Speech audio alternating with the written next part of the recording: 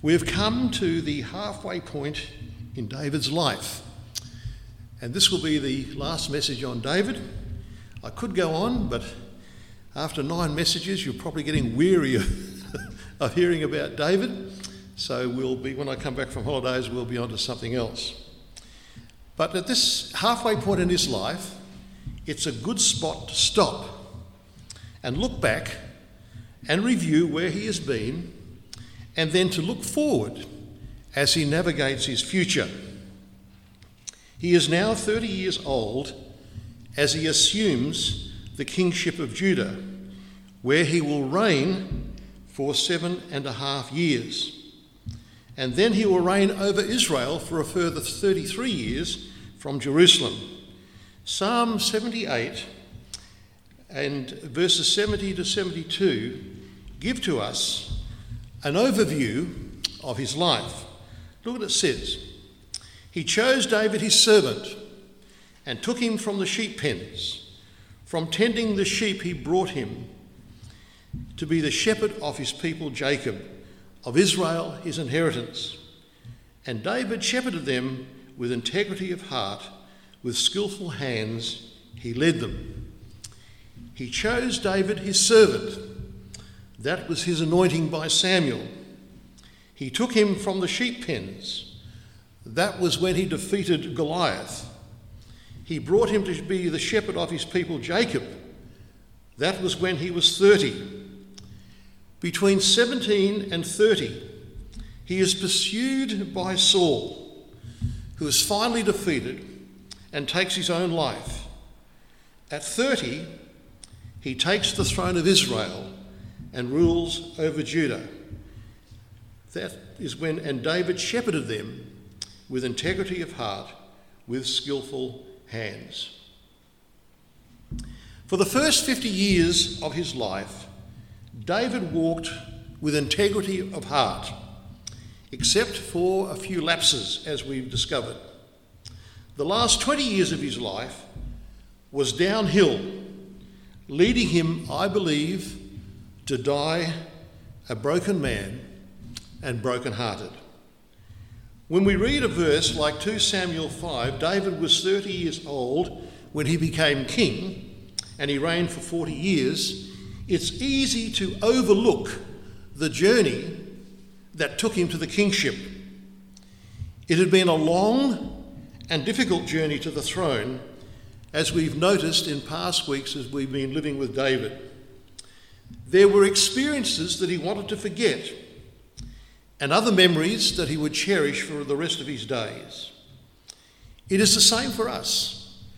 As we look back over the years, we need, as it were, to take Jesus with us as we walk through the art gallery of our past life, asking him to take down those pictures that remind us of hurt and pain and disillusionment, and that still affect us, casting a shadow over us.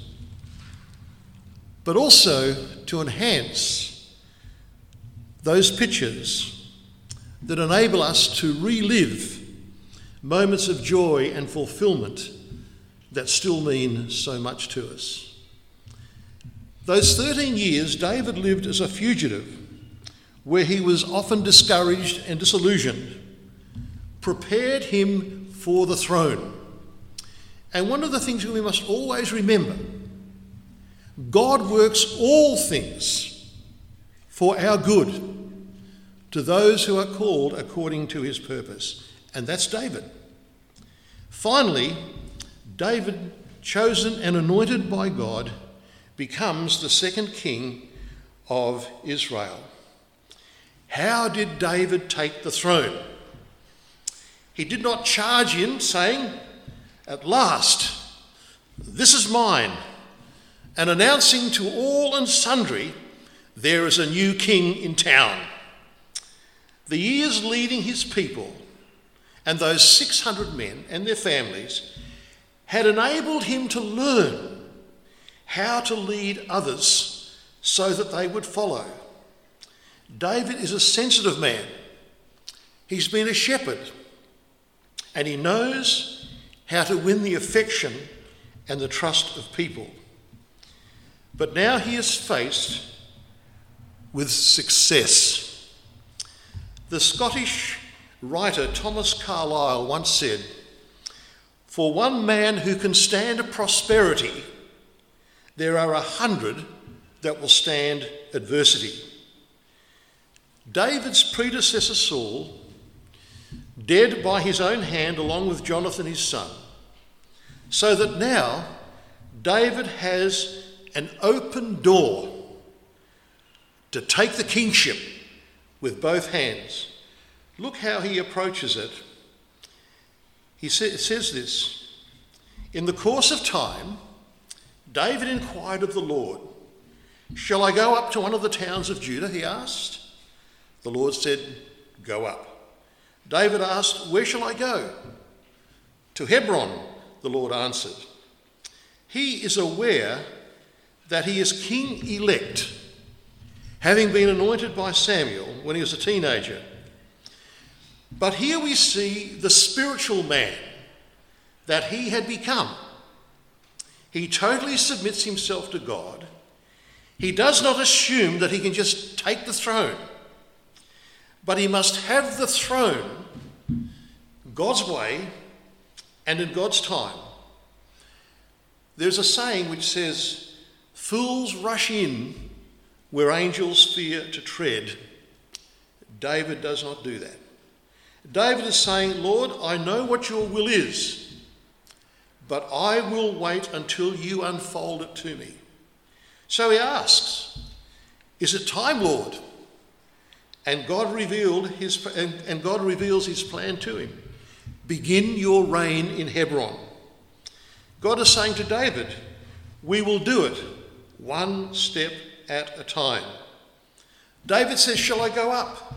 God says, "Go up." David says, "Where shall I go?" God says, "Go to Hebron." And that is precisely what David did.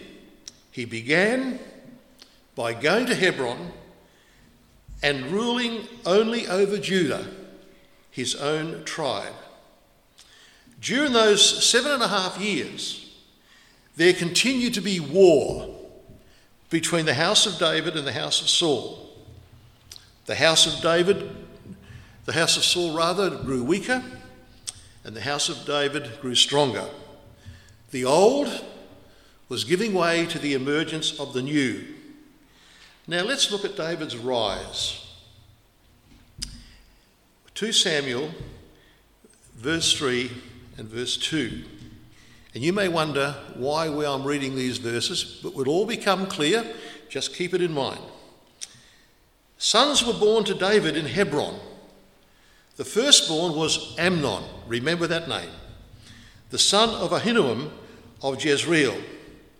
The second, Chileab, the son of Abigail, the widow of Nabal of Carmel. The third, Absalom, keep that name in mind, the son of Maachah, daughter of Talmai, king of Geshur.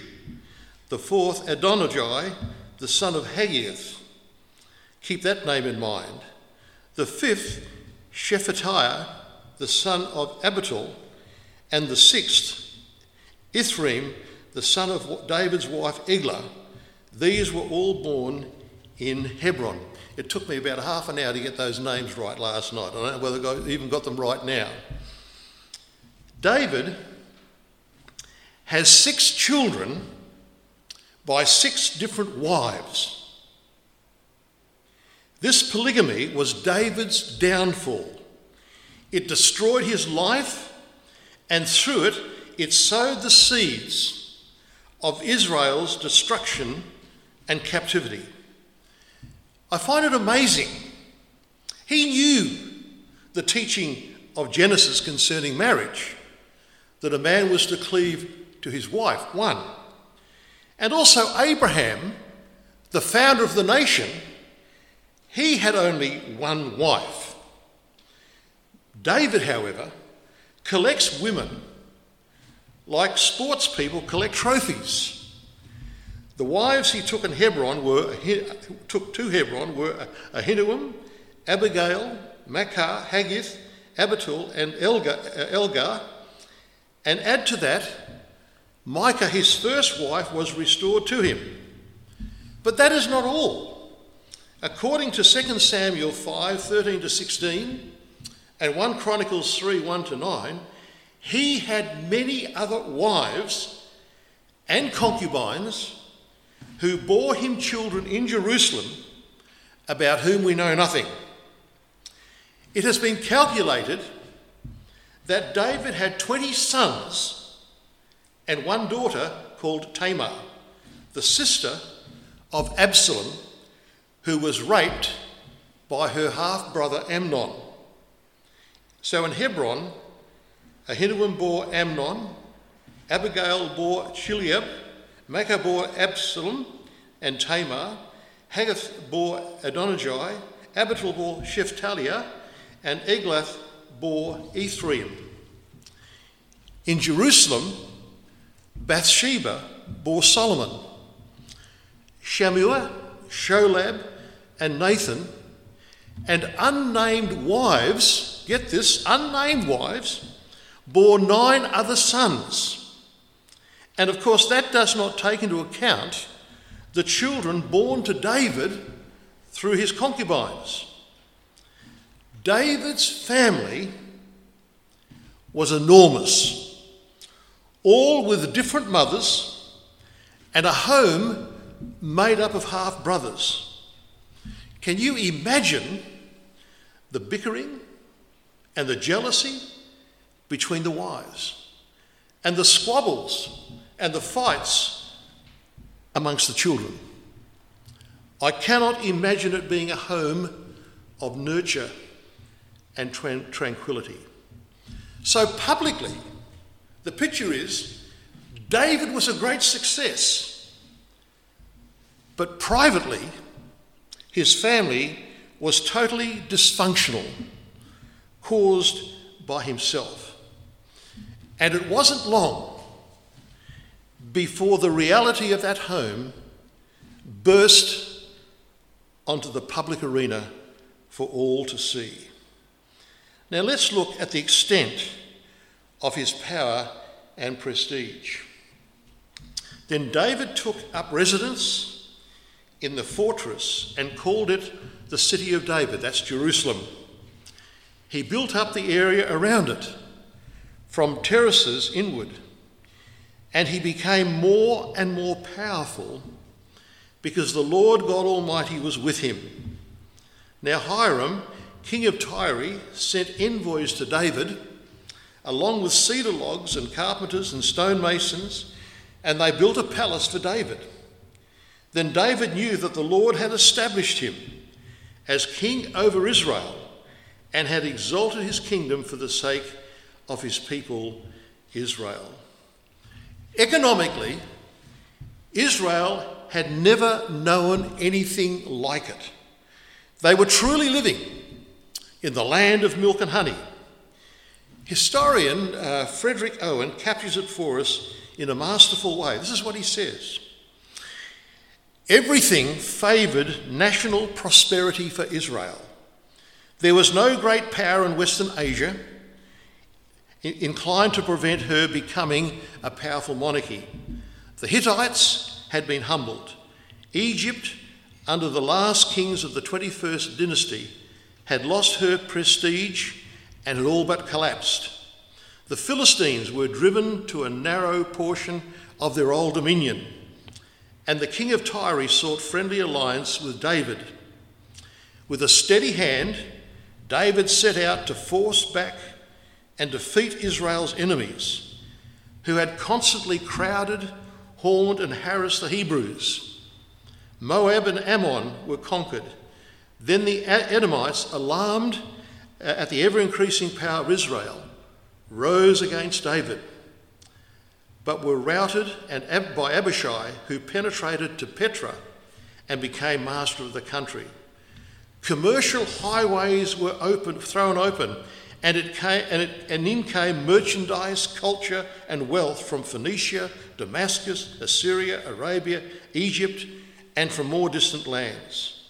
To his people, David was king, judge and general, but to the nations about, he was the leading power in all the Near Eastern world, the mightiest monarch of his day.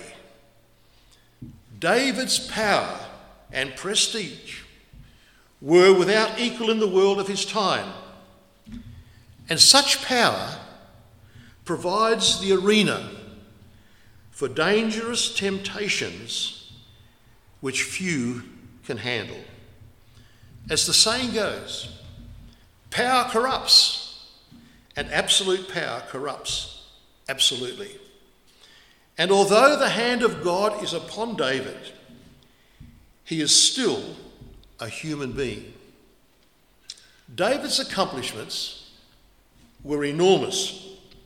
He expanded Israel's territory from 15,550 square kilometres to 155,400 square kilometres. He established extensive trade routes that went throughout the known world, and wealth just poured into Israel. Spiritually, he united the nation under Jehovah God and made it possible for the priests to function according to the law of Moses, and he destroyed the pagan altars throughout the land. And also, if that's not enough, being spiritually gifted, remember he's a partaker of the Holy Spirit, he gave to Israel and the world patterns of acceptable worship and praise to God. David also had many natural talents. He was a brilliant planner, extremely competent manager, and a magnificent military commander. He was indeed the main man of his time. His rise was spectacular. Now, David's downfall. 1, David lost control of his family. This often happens to CEOs and executives. They have made it big time in the corporate world, or even as pastors in the church world, admired by everyone for their achievement. But at home, they're a disaster. And they lose their children, and they don't know why. You see, David had too many wives. I mean, one's enough, isn't it? I hear the women saying one husband's enough as well. One wife is enough. He had too many children to be able to nurture and guide them. We're thinking of at least 20. And you see, David was a passionate man and gave himself totally to all his women. And as a result, there were too many children who were all thrown together and left to themselves to bring themselves up. We know if there is a lack of parental discipline and proper control, children will become disobedient, disrespectful, and self-centered, regardless of whether the parents are rich or poor. David, at the height of his power, applauded by his people for all his great achievements, but at home, he was a disaster. He was the classic case of the absent father. Just last week, I was speaking to a woman at the bank reunion I went to, and she was talking about the lack of respect that her teenage grandchildren had for their parents. She said they just do as they like. And it just reminds me again of, when will parents learn that they do not love their children by indulging them and giving them everything they want? When that happens, the children just develop an entitlement attitude. David lost control of his family. And this is seen when Amnon raped his half-sister Tamar, which then led him to being murdered by Absalom, Tamar's brother. David's only reaction was he was angry. He didn't know what to do, didn't know how to handle it. And then 2 years later, having been restored to the family, Absalom tried to take the throne of his father and was killed by Joab for his coup d'etat. David's family seethed with tension, jealousy, rivalry. That was the first thing about David's downfall. Too many wives, too many children, an absent father, totally clueless on how to deal with the rebellion in his family. Second, he sowed the seeds of Israel's demise and ultimate destruction through his lack of self-control in relation to women, who, as I said, he collected like trophies. He set a horrible example to his sons. In fact, Solomon, the next king, took his father's bad example to a whole new level. We know from the scripture that Solomon had 700 wives and 3,000 concubines. And a number of those wives were from foreign countries who worship Baal and other gods. And Solomon even allowed them to set up altars to these foreign gods in Jerusalem. Look what it says in 1 Kings 11 verse 4. As Solomon grew old, his wives turned his heart after other gods, and his heart was not fully devoted to the Lord his God as the heart of David his father had been. So we can understand how later, when David saw Bathsheba bathing, here was another woman he had to have. And his lust led to murder. And if you go forward into 2 Samuel and you read the record, you'll discover it was when he had nothing to do. David didn't know how to handle his leisure time. You see, he did not go out to battle. He left that to Joab and his generals.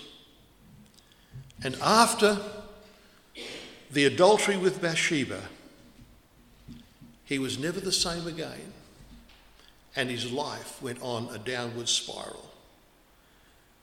Later he made a foolish decision, if you read the record, that cost 70,000 lives of his people. David could not handle power. Very few can.